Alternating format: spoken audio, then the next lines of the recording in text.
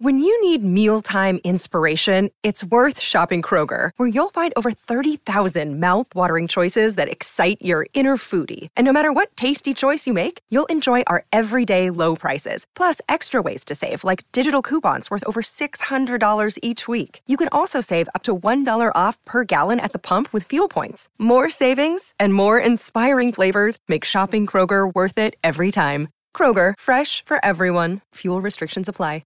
Another day is here, and you're ready for it. What to wear? Check. Breakfast, lunch, and dinner? Check. Planning for what's next and how to save for it? That's where Bank of America can help. For your financial to-dos, Bank of America has experts ready to help get you closer to your goals. Get started at one of our local financial centers or 24/7 in our mobile banking app. Find a location near you at bankofamerica.com/talktous. What would you like the power to do? Mobile banking requires downloading the app and is only available for select devices. Message and data rates may apply. Bank of America N.A., member FDIC.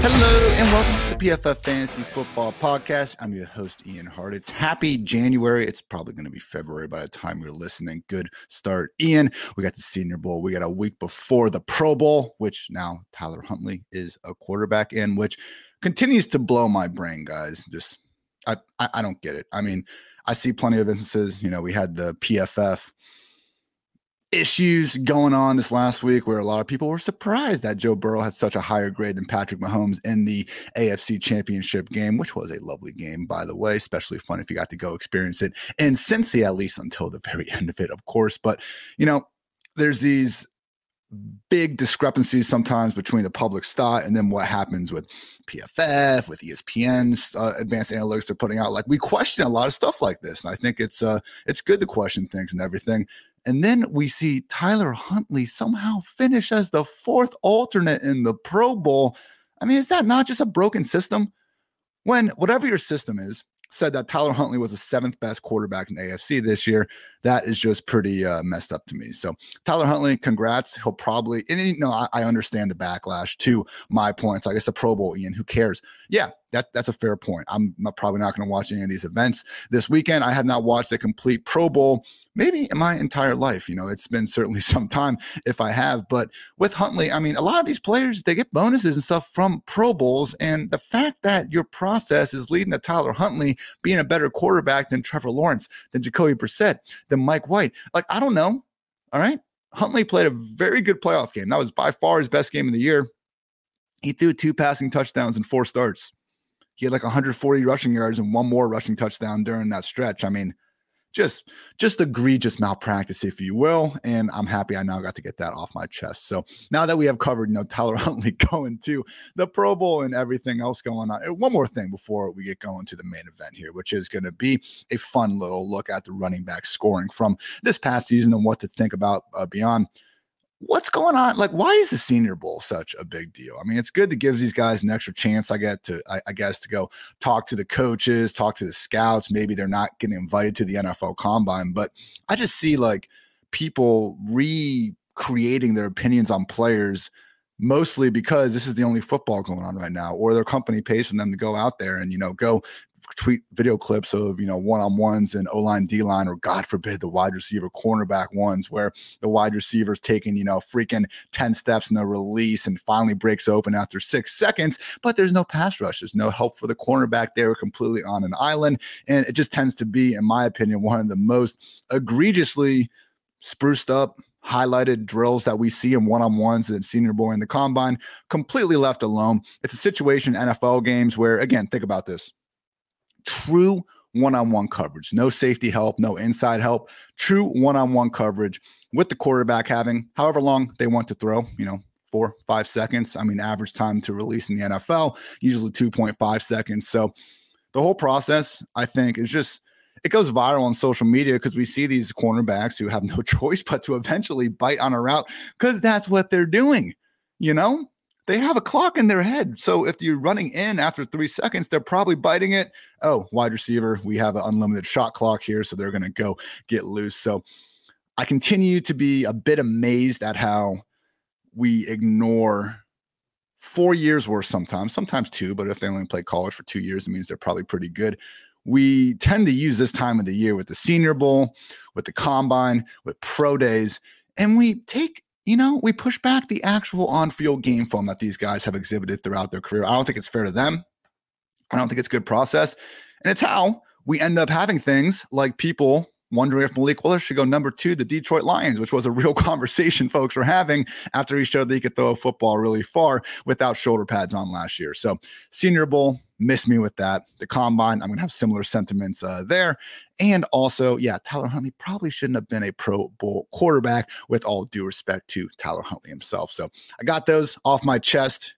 Great way to start a running back fantasy scoring podcast. I know everyone, but you guys, I get a little worked up sometimes and I need to share it with someone. So with that all said, I want to continue our mini series here of looking back one last time of the 2022 season, trying to get some key takeaways, more so big picture, position by position, before we get to move on to the nitty gritty, all the free agency, all the player changes, all that goodness that I do believe is just a little bit more actionable than what we're seeing, guys going up against each other in shorts and t-shirts more times than not. So thank you guys again for tuning in to PFF Fantasy Football Podcast. And without further ado, let's get to today's main event.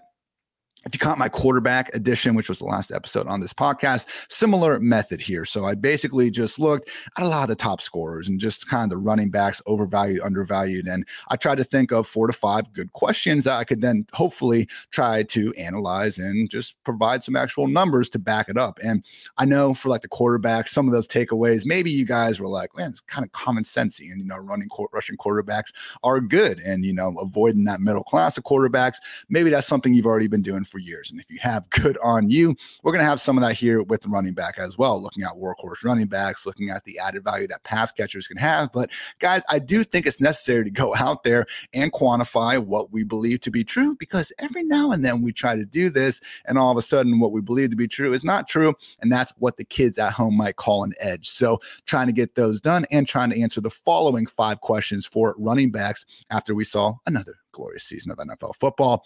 First up, are there fewer workhorse running backs than ever? Question number 2, what offenses are cool with featuring one single back? Question number 3, have certain offenses continued to largely doom fantasy running backs of all shapes and sizes? Question number 4, has the fantasy industry gotten any better at predicting every year's top running backs? And question number 5, what sort of archetype is optimal for late round running backs? Thank you to Fantasy Pros for the ADP data. This is all full point PPR scoring, and I look at the ranks on a per game basis. You might believe the best ability is availability, and for NFL teams, there is a lot to be said for that, but I'm not trying to make this a list of, here are guys who got injured, here are guys who did not.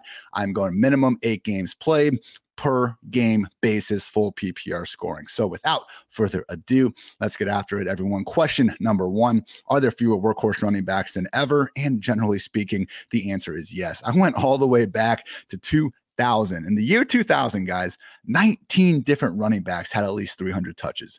19. The last 3 years combined have had 16, and that's honestly skewed a little bit by the 17-game schedule. So again, 2000 to 2007, 10 plus running backs had at least 300 touches every single year. I mean, this was just a golden era for workhorse running backs in the NFL. But around 2008, things started to slide down. Between 2008 and 2013, between 8 and 11 running backs had at least 300 touches per season. 2014 is when things really started to slide into committee season. 2014, 5 running backs had 300 plus touches. After that, 4, 7, 6, and 5. Jumped up to 9 in 2019. A little bit of an outlier there before in 2020 and 2020 alike. Only 4 running backs had at least 300 touches. In this last season, 8 such running backs did. So when I saw that 8 number, I was like, hey, I mean, that's as many as 2020 and 2021 combined. Did we see the, return of the workhorse running back in the year 2022? And I don't think so. And this is where I could come back to the 17-game schedule, skewing things just a little bit, because you look at the specific 2022 running backs. Josh Jacobs, 393 touches. Derrick Henry had 382. Saquon had 352. Nick Chubb had 329. McCaffrey had 329. So that's 5 running backs right there that pretty clearly, got over 300 with or without the assistance of a 17th game.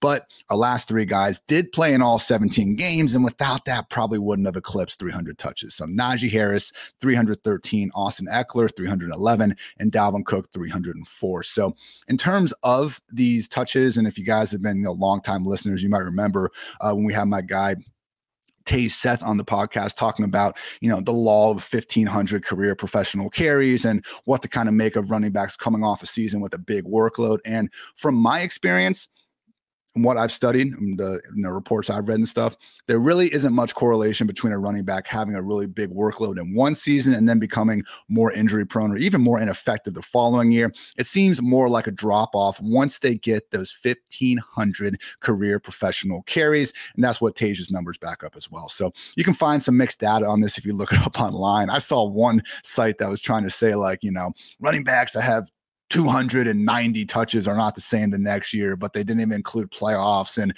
they're not always sometimes it's carries and they don't even include receptions in the total. And, it can get real I think biased sometimes when you just already go into the study with the goal in your mind to try to prove that running backs drop off after a big season. And I think more than anything, you see running backs, probably the most injury prone position in the NFL. We've been able to prove that over the years, at least, in terms of fantasy compared to quarterbacks and wide receivers and all that. So when you have guys reaching pretty much an optimal season where they're staying healthy enough to have 300 plus touches and everything, I mean, that shouldn't be the expectation. You know what I'm saying? Like having a running back healthy enough, Josh Jacobs healthy enough to have 390 touches last season, that's fantastic.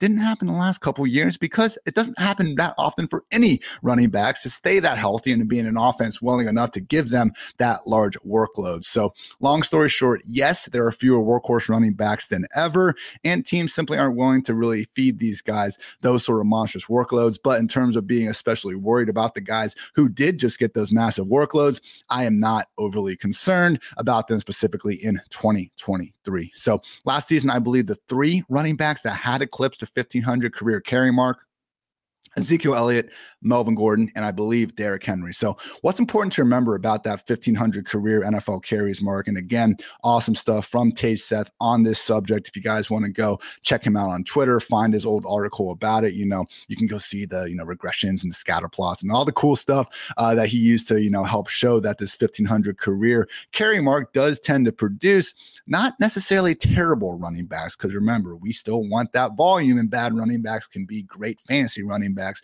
with enough volume. But his measure was looking at rushing yards over expected. And once they hit that 1,500 carries mark, the running backs usually weren't the same. So certainly saw that with Zeke and MG3 this year. And even Derrick Henry, he had a good year, and they had 0, pass game weapons, especially with Treylon Burks missing a lot of time with injury. Very few weaponry, to actually instill fear in defenses. Then Tannehill getting hurt by the end of the year. So Henry, still did drop off though, guys. I mean, he ended up really making up for things with his work in the receiving game, because just raw yards per carry, it wasn't the same Derrick Henry. Just 4.4 this season, coming off of 4.3 the previous season, cleared 5 yards per carry with ease in 2019 and 2020 alike. So once again, you were happy if you took Derrick Henry this year, because we know he's one of the rare running backs that can get all sorts of volume as long as he stays healthy. So we've established there are fewer workhorse running backs than ever. Now, the question becomes, what offenses are still cool with featuring one single back?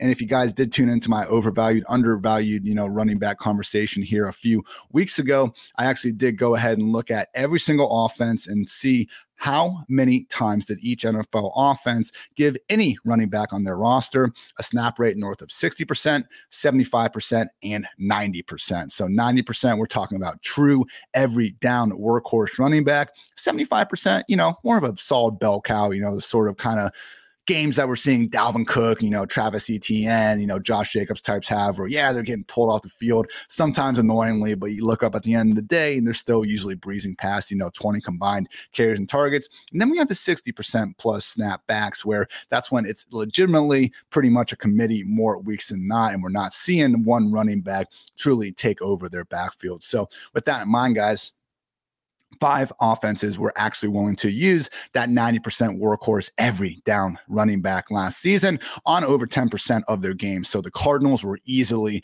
number one. Cliff Kingsbury, James Conner, workhorse season. Whenever he was healthy out there, guys, they really gave Conner the rock as many times as he could handle it. And that's been consistent with what Kingsbury has done with the Cardinals over the years. David Johnson, Chase Edmonds, Kenyon Drake, all these guys at one point or another were given this sort of monstrous role. However, with Kingsbury, in Thailand for reasons that you can probably put together yourself, and I'm not going to talk about, we are going to see a new offense, new scheme, new coaches, all that stuff going on in Arizona. I'm not expecting this to hold up at all because, again, the Cardinals, and this was something that we established before this season, have already been an outlier in terms of featuring one workhorse running back. And that's the reason why we were higher than most on James Conner going into this year. In second place is a tie between the New York Giants and the New England Patriots. Saquon Barkley getting absolutely fed. Brian Daboll willing to give him that featured role. And again, something we did see with Daboll, not all the time in Buffalo, but Devin Singletary, especially in previous years, once they would get down the second half stretch and the playoffs, rarely would leave the field for them. With the New England Patriots, Ramondre Stevenson was the guy getting gifted this sort of, monstrous role. And I've joked, and I get it, guys. I should have been higher on Ramondre Stevenson, especially just given the cost. I mean, when this guy, in June, July, before the hype really got going, he was going, as this mid to low end, RB3. That was a price point we should have been more behind. That said, I mean, it was probably not putting enough credit to Josh McDaniels leaving the situation. Regardless, with those injuries, with Damian Harris going out, Ty Montgomery hitting the IR after week 1, lest we forget, Ty Montgomery had the pass down roll over Stevenson before he got injured. Pierre Strong Jr. ends up doing nothing as a rookie. A lot of things went Stevenson's way, but to his credit, and this is the one, again, area that I think I missed the most on with Stevenson. We knew this guy based on his rushing ability in year 1 and based on his receiving prowess that he showed off of Oklahoma. We knew he theoretically could be a 3-down back. And when these opportunities then broke his way, he was good enough to make the most out of the opportunities. So Ramondre Stevenson, the Patriots, did emerge as one of the few offenses willing to feature one running back. And honestly, that could continue into next year because Bill O'Brien, now coming on as the OC with the Patriots, we saw him back with the Texans, during that 5-year stretch he was there, really give Lamar Miller some featured roles where, no, unfortunately, we didn't get the Dolphins, explosive version of Lamar Miller really showing up in Houston all that often. But we did see Lamar Miller quietly get enough volume to more times than not overcome, some pretty meh offensive lines in Houston during that stretch and put up some volume-driven, RB2 numbers in Fantasyland. Next 2 offenses that were willing to really feature one running back above the rest, the Colts and the Buccaneers. So with Leonard Fournette, this has been a constant. They actually started using Rachaad White a little bit more 50-50 with Lenny playing through that Liz Frank injury, but Byron Leftwich and the Buccaneers, even before this season, we did see them more than willing to really feature Leonard Fournette. And to Lenny's credit, another one of these running backs where, okay, even if you want to say he's bad at this point in his career, which, based on some of those efficiency numbers, certainly not looking good for Lombardi Lenny at this point. But again, he can catch. He can pass block. I mean, some of the stuff Brady and Leftwich have talked about that. We knew theoretically, if you needed him to, doesn't need to leave the field all that often. And with the Colts, Jonathan Taylor, guys, this was interesting. Once they traded Nyheim Hines to Buffalo, I kind of thought Deion Jackson was going to annoyingly take that Nyheim Hines role because that's what some coaches do. But Jonathan Taylor really started to have that role that, honestly, after Jonathan Taylor came back from the original injury and they got rid of Nyheim Hines, like that couple games he played, guys, that role was actually greater than what McCaffrey had in San Francisco when Elijah Mitchell was healthy as well. So Jonathan Taylor, I know it didn't work out. He got that late season injury again that, sunk the rest of the ship and the Colts just weren't competitive enough to even worry about it. But God forbid we see, a little bit similar thinking in the offense next season, depending on who we got coaching and calling plays and things. Jonathan Taylor might be set up for one hell of a bounce back season. Again, we're going to let some of these things, fall out. We'll see what the free agency cycle looks like. Maybe the Colts feel the need to add another high end, pass catching back to the equation. If not, though, Jonathan Taylor could be someone that, again, maybe this year we're going Jonathan Taylor over Christian McCaffrey because it's a new year, new me, new you, all that. But, again, try not to let our 2022 mistakes influence 2023 fantasy drafts. Not going to go through each and every offense here, but the other offenses that were featuring guys, with a lot of, 75% plus workloads and did at least have one or two games with the 90% workloads handed to their running backs, the Raiders and Josh Jacobs, the Seahawks and Kenneth Walker. Just one time, we unfortunately still did see DJ Dallas and Travis Homer have some pretty big pass down roles there.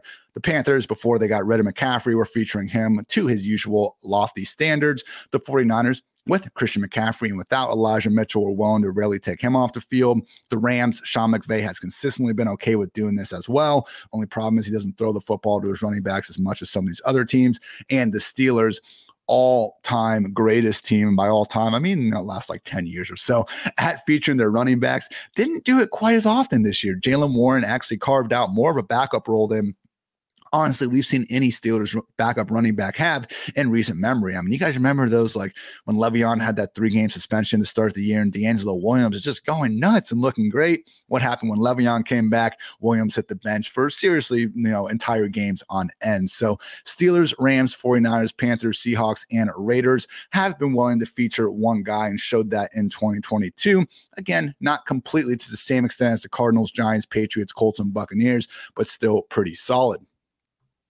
Have a big middle tour here. And again, you guys can find out all these teams, all this information on pff.com in my running back scoring article that, kind of used as an outline for this podcast. Funny how that works. But looking at the teams most committed to using running back systems, these are teams that didn't even have 10% of their games feature a running back having over 75% of the snaps. The Dolphins, the Packers, the Chargers, the Cowboys, the Broncos, the Jets, and the Browns all consistently kept two running backs involved. And that's what freaking happened. The Dolphins would, feature Raheem Mostert or Jeff Wilson to pretty solid stretches, albeit just wouldn't really ever completely turn the backfield over the one party. And they were pretty inconsistent with doing so. Packers continuously keeping A.J. Dillon involved alongside Aaron Jones. To be fair, Dillon really did start to heat up there down the end in December. Turns out tackling that big ass dude is not fun when the weather gets cold. Chargers always kept, a Joshua Kelly, even Sony Michel type around to complement Eckler. Cowboys had Zeke and Pollard splitting things more than ever. Broncos, I'm not even sure if they wanted to do this, but they had so many injuries one after another. They kind of had to. Similar sentiment with the Jets, although Ty Johnson is someone who remains annoyingly involved. And with the Browns, even with Kareem Hunt really having his worst professional season to date, they kept him involved enough so that Nick Chubb couldn't truly take over. But then again, I said it before, guys, Nick Chubb, 329 touches last season. It's like, how much more do we really want the guy to have? That said, Kareem Hunt, Dearness Johnson, unrestricted free agents. Maybe we find out what could be even more. But they are still not the most committee-devoted backfields in the NFL. Top 6, I should say bottom 6 backfields in terms of being willing to feature one single running back. The Eagles, who we continue to see, it's not just the Miles Sanders show. Kenneth Gainwell, Boston Scott, always staying involved in an offense that is not making a habit of throwing the football to them. With the Falcons, it wasn't just Cordero Patterson and Tyler Algier. I would have been fine with that. Algier was awesome. I've been getting in on my TikTok game, guys, and published a video before this where it was just highest rate of forced missed tackles per touch over the past 10 seasons with a decent, minimum 225 touches. So we don't have, all due respect, but Theo Riddick, scat back types kind of populating some of the best seasons. And Tyler Algier this last season, 10th best rate of missed tackles forced per touch over the past 10 years. Pretty impressive. The problem was we had Caleb Huntley and freaking Avery Williams also taking some of that meat off the bone. So to their credit, especially Huntley, they actually were pretty efficient with their numbers. The Falcons run game was really good last year, just made it a little bit more frustrating for fantasy managers. Bottom 4 offenses here. Washington Commanders was always Brian Robinson and Antonio Gibson. And guess what? Also had J.D. McKissick in there before he got injured. The Kansas City Chiefs, always Pacheco and also our guy, Jerick McKinnon. And even before he got hurt, Clyde Edwards-Helaire was factoring into that equation as well. The Lions, once again, similar to the Falcons, where we'd love Jamal Williams and DeAndre Swift. I think that's what we all expected it to be, but we had a Justin Jackson in there. And before he got hurt, we had Craig Reynolds in there also making this a 3 to 4 back committee. So again, I've taken many victory laps on the, Jamal Williams, James Conner, call and all that. And yeah, he got there with a touchdown. So we're not complaining about that, especially given the draft capital. But where I was wrong with that is I thought that DeAndre Swift was going to get hurt because of Jamal Williams, who we'd seen handle these every down roles in the past with the Packers, and he didn't last year with the Lions, previous 2021 when Swift got hurt, but Jamal was kind of hurt himself. That was why I thought that he would really get a featured role should Swift get hurt. That's not what happened, though. Craig Reynolds, again, and Justin Jackson were more than willing to split the work up with Jamal, even in the absence of Swift. And finally, dead last offense, unfortunately, the Baltimore Ravens, free J.K. Dobbins. Feed the man. They wouldn't even do it in the playoffs. Sad to see out of there, but yeah, always going to see your Justice Hills, your Gus Edwards, who are all good in their own right, especially Gus. I mean, how many years does the guy need to average 5+ yards per carry before we can be like, yeah, he's talented? I mean, it's one of those things where like, I just think these players that are undrafted, they like never get that respect of just being a talented player. I mean, Wan'Dale Robinson is just inherently more talented than Darius Slayton because he had higher draft capital. And it's like, I don't know, Slayton scored 8 touchdowns as a rookie in the NFL. Maybe that's better than being a second-round pick. I don't know, story for another day. But yes, Commanders, Chiefs, Lions, Ravens, Eagles, and Falcons, the most running back by committee prone backfields in the NFL. So again, have this full fancy dancy conditionally formatted chart on pff.com and also on the Twitter. But yeah, very few offenses these days still willing to actually hand out that sort of featured every down role that we are always chasing in Fantasyland. Other side of things I want to look at here. Have certain offenses continue to largely doom their fantasy running backs of all shapes and sizes, even if they might be good. So again, we've already established workhorse running backs less than ever, and we've kind of pinpointed the offenses that are still willing to potentially give one single running back that feature 3-down role. My next question was to basically find out what offenses have either been really bad, but still managed to kind of give their running backs fantasy-friendly workloads. I mean, look, the Houston Texans were dog shit this past season. Dameon Pierce was someone that was cracking the top 12 for a couple of weeks there at the position. And on the other side of things, I want to look at offenses like the Ravens, like the Bills, even the Eagles to an extent, where awesome offense has been, but because of their scheme, because of potentially their mobile quarterback, haven't been able to enable, super fantasy friendly running back one way or another. So starting off with the inverse here, where basically, I took the expected PPR points per game from every backfield over these past 3 years, get a decent sample size, and also looked at their offense's points per game in this. So again, I'm trying to find the really fantasy-friendly backfields and bad overall offenses, and a couple do stick out. 3 of the top 4 offenses in terms of the most fantasy-friendly running back workloads actually ranked 17th or worse in scoring. Number 2 most fantasy-friendly offense is the Washington Commanders because they just freaking love throwing the ball to J.D. McKissic. But you look at it, Scott Turner being there over the years, coming from the McCaffrey Carolina years where he was giving him that sort of featured role. Again, they haven't really given it to one single back in Washington. They've continued to use that committee, so we haven't been able to really take as advantage of this as we would have liked. But still, in Washington, they're throwing the ball more. There's running backs. We haven't seen them really have, Wentz and Heineke can move around a little bit, especially more than post, leg surgery Alex Smith was doing out there, but still a team that is more than happy to give the ball to their battering ram at the goal line. Just hopefully, the ref actually doesn't ignore Terry McLaurin more times than not on the other side of the field. So Washington, if we can ever get them to decide on one single back, is actually a low-key, pretty fantasy-friendly situation to target running backs. But again, the committee stuff makes it a little bit tough to tell. Same thing with Detroit, who has the 4th highest, most fantasy-friendly backfield over the past 3 seasons. And you can see why. Always throwing the ball to DeAndre Swift. And once they get inside the 5-yard line, there's force-feeding rush attempts to Jamal Williams. Jared Goff, not exactly the world's most mobile quarterback, has been more than willing to lean on the run game and get the running back involved in the receiving game. And also we had the New Orleans Saints popping here. So similar sentiment again, like yes, Taysom Hill has made things funky, but his whole, I remember talking about this throughout the season, like I want to say it was week 11 or week 12, like 3 months went by and Taysom Hill still only had 1 or 2 carries inside the 5-yard line. So yes, he is annoying, but just the amount, the volume that New Orleans has been willing to throw the ball to Alvin Kamara and still feature Kamara and even Mark Ingram sometimes,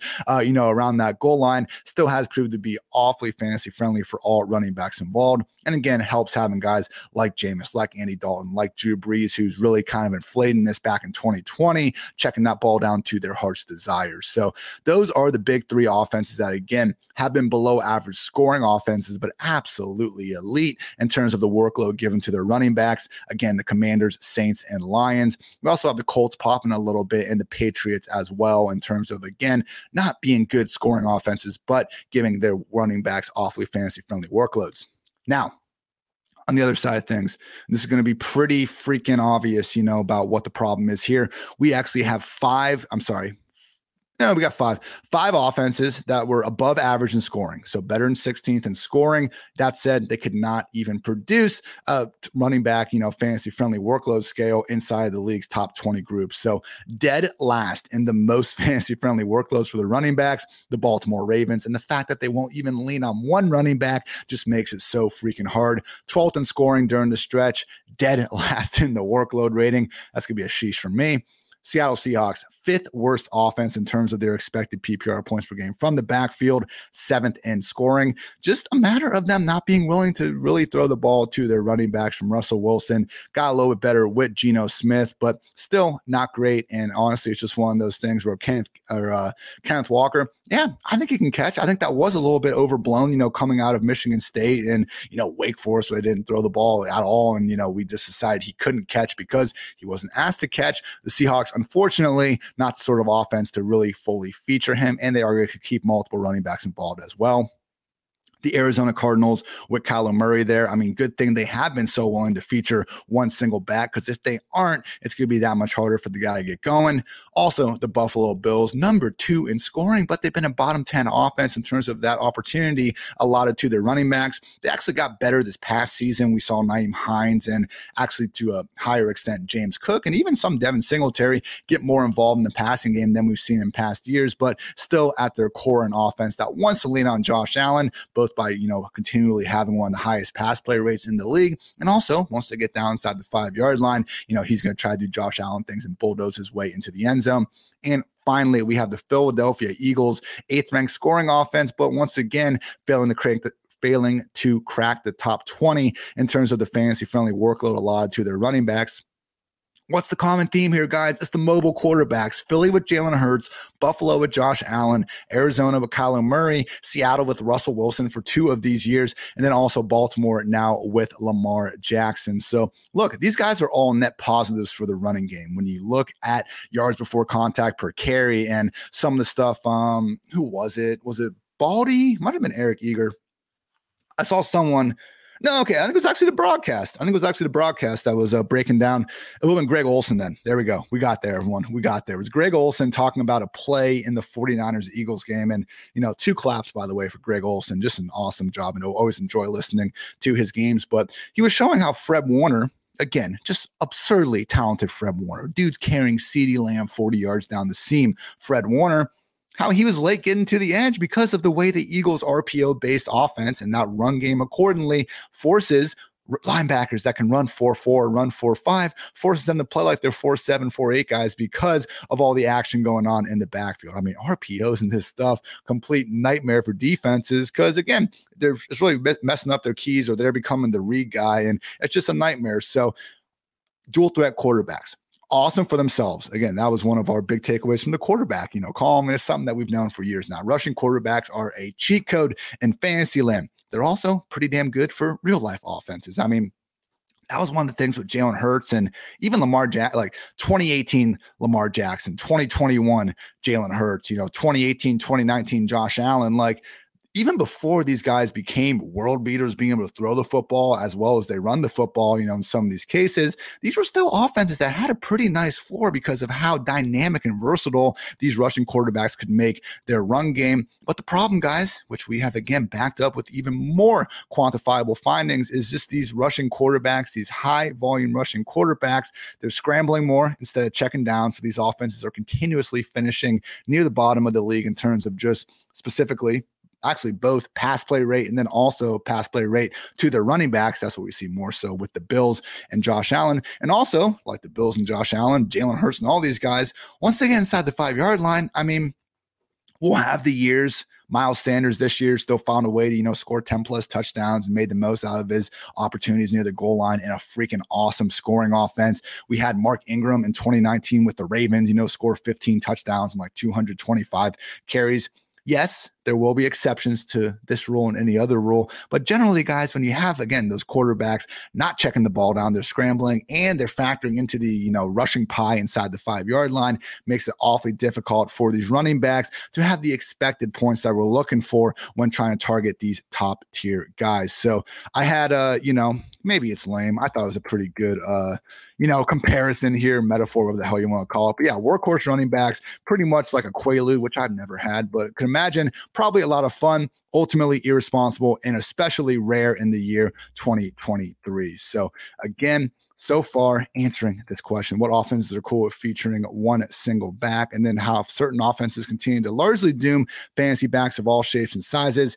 Yeah, unfortunately, don't have too many offenses willing to feature the one single guy. And even a few of those haven't had, enough fantasy friendly opportunity to go around because of other factors in that offense. So let's move on to our fourth question. Has the fantasy industry gotten any better at predicting every year's top running backs? The answer is decent. Yeah, not quite as good as quarterbacks. That was one of the big reasons why we were able to conclude that, just again, that middle tier of quarterbacks not being nearly as accurate at predicting them as we were the top 6 signal callers. At running back, we have gotten better. So basically what I did was I took the top 12 running backs in PPR points per game from every season over the past 10 years. And I looked at how many of those top 12 running backs also had a top 12 ADP before the season started. Same thing with top 24. So a higher percentage is going to mean that the preseason ADP, more of those guys were actually final top 12 finishers as well. Whereas, the lower percentage is going to mean far more of the eventual top 12 finishers did not boast a top 12 ADP at the position. But yes, in general, things have gotten better. If we look at over the past 5 years, 62% of top 12 running backs and 69% of top 24 running backs did carry a corresponding preseason ADP in that tier. From 2013 to 2017, man, the top 12 running backs, it was 50%, 67%, 33% in 2015, 50% and 58%. So again, injuries can play a role, but I think nowadays, and again, trying to work chronologically here, hopefully making all these categories kind of get together and make more sense. Again, we've seen this shift, especially over the past 10 years, going away from a lot more workhorse running backs being in the NFL. So now that there are only a few, I do think people generally do a good job identifying these running backs that a lot of times have too much volume to truly bust in fantasy land. So I do think that this makes sense both with, again, the previous questions we've been able to quantify and answer here, and just, big picture wise, looking at the NFL.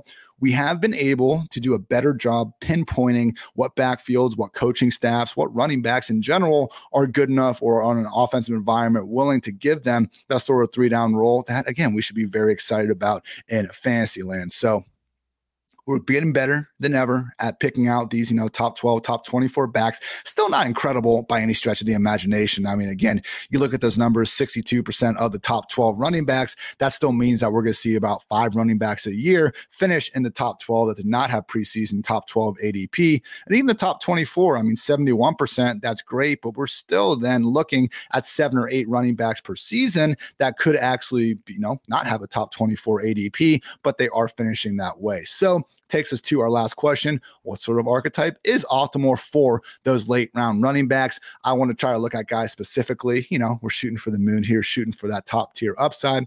Finished as a top 12 running back, but did not have a preseason ADP, even in the top 24 at the position. And there's actually been an average of 2.2 running backs per season fit this mold. So that's basically what we're shooting for here, right, guys? Out of the top 12 preseason ADP, you should top 12 finishers, I should say, that finish, every year. We should be expecting 2 running backs, not even the top 24, to find their way into the top 12. So the list of these guys over the past 5 years, we had in 2022, Tony Pollard and Ramondre Stevenson. In 2021, we had Leonard Fournette and James Conner. In 2020, we had James Robinson, David Montgomery, and Myles Gaskin. A little bit fluky on the Gaskin. He played 10 games, which, past the 8, games, and it was just kind of a weird Miami year, but whatever. He got here. That's okay. 2019, we had Austin Ekeler and Mark Ingram. In 2018, we had James Conner and James White. So there are a few guys who I think managed to kind of earn this bigger role through their own merit. You look at Pollard in 2022, finally being able to, just wrestle away some of that extra touch volume from Zeke. We had Leonard Fournette in 2021, basically beat out Ronald Jones and, a couple of these other guys, Keyshawn Vaughn types, Giovanni Bernard types of the world, go get his featured role. We had 2018 James White, perennially, undervalued Patriots running back. We have Myles Gaskin in 2020. Again, weird situation, but credit where credit's due. And we had 2019, Mark Ingram with the Ravens doing big things. So, hey, in those situations, again, if you were able to see them coming, and I think especially Fournette, White, and you can even argue Pollard last season. I mean, RB34 preseason ADP for Tony Pollard, depending on where you were drafting. Hey, these were guys that had really high best case scenarios and full PPR scoring. Probably should have been more interested in them. Now, the rest of these guys, it really did come down to a lot of teammates just missing time due to injuries. So we had 2022 Ramondre Stevenson, who, as I said before, pretty much the entire Patriots backfield went down for him to get this fantasy-friendly of a role. We had 2021 James Conner, who was doing good things before Chase Edmonds got injured. But once Edmonds did get injured, and he did go ahead and miss 5 games, it was Conner workhorse RB1 season. And that's what helped him be, truly a top 12 guy instead of a top 24 guy. We had 2020 James Robinson. Leonard Fournette was a late cut. Otherwise, Robinson wouldn't have been nearly as low as he was in ADP. We had 2020 David Montgomery, where Tariq Cohen ended up missing 13 games, giving Montgomery all the pass down work he didn't have as a rookie. 2019 Austin Ekeler was, getting help from Melvin Gordon holding out for that new contract, basically skipping the first 4 games of the season. And then 2018, James Conner, Le'Veon Bell didn't play the entire season, holding out for his own contract. And so because of that, we saw Conner again, similar to a James Robinson, really just once we figured things out late in the cycle, rise to the top. So the one common factor with these guys, though, we knew they could all catch the football. Again, Stevenson going back to his Oklahoma days, James Conner in 2021, even, I'm not going to say in 2018 it was quite as clear, but in 2021, we had seen the 2018 season where if a team did want to lean on him in all 3 facets of the game, they could do so. James Robinson in 2020, again, kind of a tough situation here, but we did know that, again, based on what some of the Jaguars staffers were saying, based on Leonard Fournette leaving the picture, that at least the opportunity would be there for him to have this featured role. David Montgomery, Austin Ekeler, obviously the pass catcher, and even the guys that, again, won on their own merit in terms of Tony Pollard, Leonard Fournette, James White, Mark Ingram, even Myles Gaskin. All these guys at a minimum were not Ronald freaking Jones when it comes to their ability to catch the football. So that's one of my big takeaways here, guys. Like, it's tough for running backs to boom in a truly meaningful way. Again, I'm talking not having a top 24 ADP and still finishing as a top 12 back. Really tough for them to do that without having that ability to catch the football. So again, we want to target running backs that have, a great ability to catch the football. And a lot of times those guys are going to be ranked higher accordingly. I'm not reinventing the wheel telling you guys this, but again, to truly look at the numbers and look at the few exceptions that have been giving us some booms, it's maybe even more important than we've actually been putting forward. So even looking at the guys like top 20, I will say, like, once you go from top 12 to top 24, which, hey, I mean, RB 23, like, I'll even pull up right now and look at these guys. Like, okay, I'll take a top 24 running back over a top 36 running back, of course, but, I don't want to get too carried away, with the RB 23 and whatnot. Like this year, yeah, Zeke was RB 23, ETN RB 24, Cordero Patterson RB 25, Latavius Murray RB 26, Singletary, McKinnon. Yeah, all those guys had some good stretches, but they weren't just, your quote unquote league winners week in and week out dominating. But again, we have seen even a handful of running backs manage to post top 24 production without boasting even anything with the preseason ADP, at least according to Fantasy Pros. In 2014, we had 3 running backs alone: Justin Forsett, CJ Anderson, and Matt Asiata. Again, kind of fluky. The Baltimore Ravens backfield falling apart and not having too many answers to begin with. CJ Anderson taking over for an injured Ronnie Hillman, I believe. Matt Asiata benefiting from the Adrian Peterson injury. That might have even just been the That might have been the year where he played one game and then got suspended for the old switch gate. 2017, we had Alex Collins, again, another Ravens backfield, just kind of had to find someone. 2020, Myles Gaskin, and 2014, Trey Mason. So, hey, it's a funky position sometimes, guys. Again, we looked at this last season where there were legit stretches where Zonovan Knight, Deion Jackson, Kyron Williams, these guys were unironically, some of the most hyped up players, regardless of your fantasy format. So we're going to see those types. We're going to see the Justin Forsett and the Trey Mason, the Matt Asiatas, come out of nowhere. But the 5 key takeaways I have from everything I just said: number one, workhorse running backs are indeed a dying breed. Number two, maintaining a proper understanding of play caller usage tendencies can help identify the few teams potentially willing to hand out a bell cow role. Again, don't have too many workhorses, don't have too many bell cows left, but there have been some teams consistently willing to hand out those types of roles. Takeaway number three, good scoring offenses still haven't stopped dual threat quarterbacks from historically dooming the fantasy upside of their offensive running backs. We can overcome if the running back is getting all those carries, but again, teams like Baltimore, Buffalo, Philly, when we combine those dual threat quarterbacks with an offense that is just leaning on committees year after year, those are situations that at a minimum we shouldn't be overspending on. Again, don't hate the player, hate the ADP. If J.K. Dobbins is RB40 going into next year, then okay, that's fine, because look at the guys he's going up next. Just be careful about booming them too much higher against guys that have an actual chance of catching a bunch of passes. Takeaway number four, the fantasy industry has generally gotten better at identifying the cream of the crop in terms of preseason ADP at the position, but the trailing 5-year match rate is still under 70% for both top 12, and top 24 running backs. So yes, we have gotten better, but it's not a solved science. We're still seeing, again, about 5 top 12 running backs per season not carry top 12 preseason ADP, and we're even getting 2 of those running backs again managing to find their way into the top 12 without even a top 24 preseason ADP. And that takes us to our 5th and final takeaway. Late round elite fantasy producers have typically possessed a solid pass game floor that helped them seize a near every down role after their team was forced to deal with some sort of adversity at the position. So we cannot predict injuries with too much success rate. I think a lot of people had to learn that the hard way this past season, with Jonathan Taylor, not Christian McCaffrey, being the one who went down. Derrick Henry staying healthy more years than not. All that madness. But again, guys, weird stuff's going to happen. It's the NFL. It's the running back position. At a minimum, setting ourselves up for guys that have that theoretical 3-down ability, able to catch passes, hopefully even a little bit explosive with their touches. Those are the late round targets we got to be going after. So personally, again, there'll be some exceptions here and there. Low ADP, wide open offense. Okay, maybe we don't care quite as much about just how proven the guy is. You drafting him around 15 anyway, who cares? But really, guys, the guys you want to hunker down on, the guys that you're looking at, your underdog exposure, and you're wondering, oh man, I'm way too, over exposed to this guy or whatever.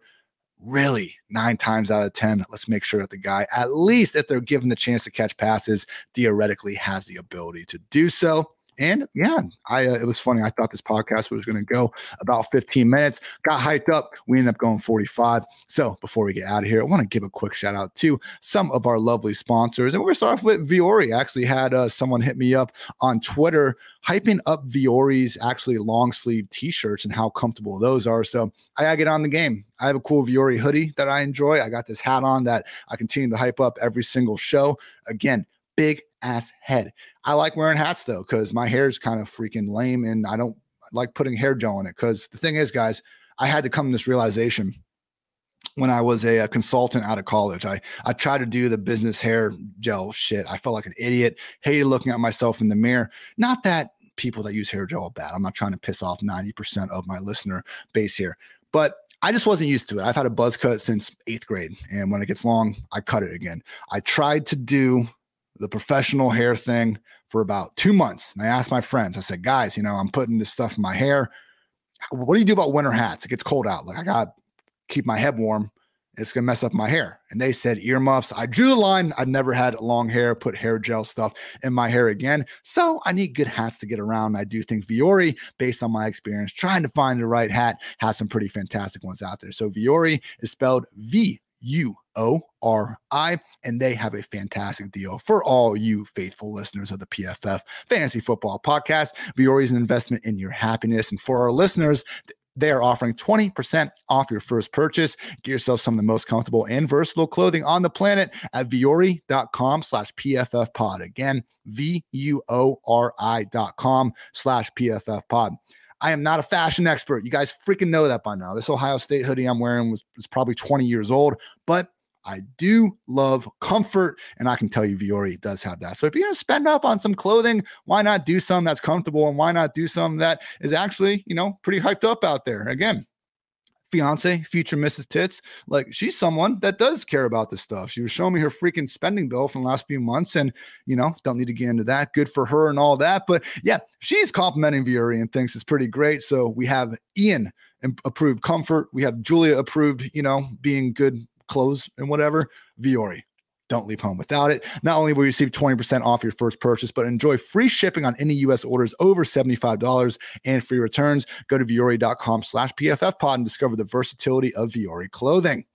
Finally, guys, I want to tell you about the easiest and most fun way to spice up the playoff football season. It's Underdog Fantasy and their pick'em game. Just look for your favorite or least favorite player stats. Pick whether you think they'll end up with a higher or lower total than that number in this week's game, and you can win up to 20 times your money in a single night. Underdog keeps it super simple with their easy-to-use website and mobile apps. Pick between 2 and 5 players for your pick'em entry. Get all your picks right, and you'll take home some cold, hard cash. It's simple. Get started. Just head on over to UnderdogFantasy.com or download the app. Sign up with promo code PFF, and Underdog will double your first deposit up to $100. That's Underdog Fantasy, promo code PFF.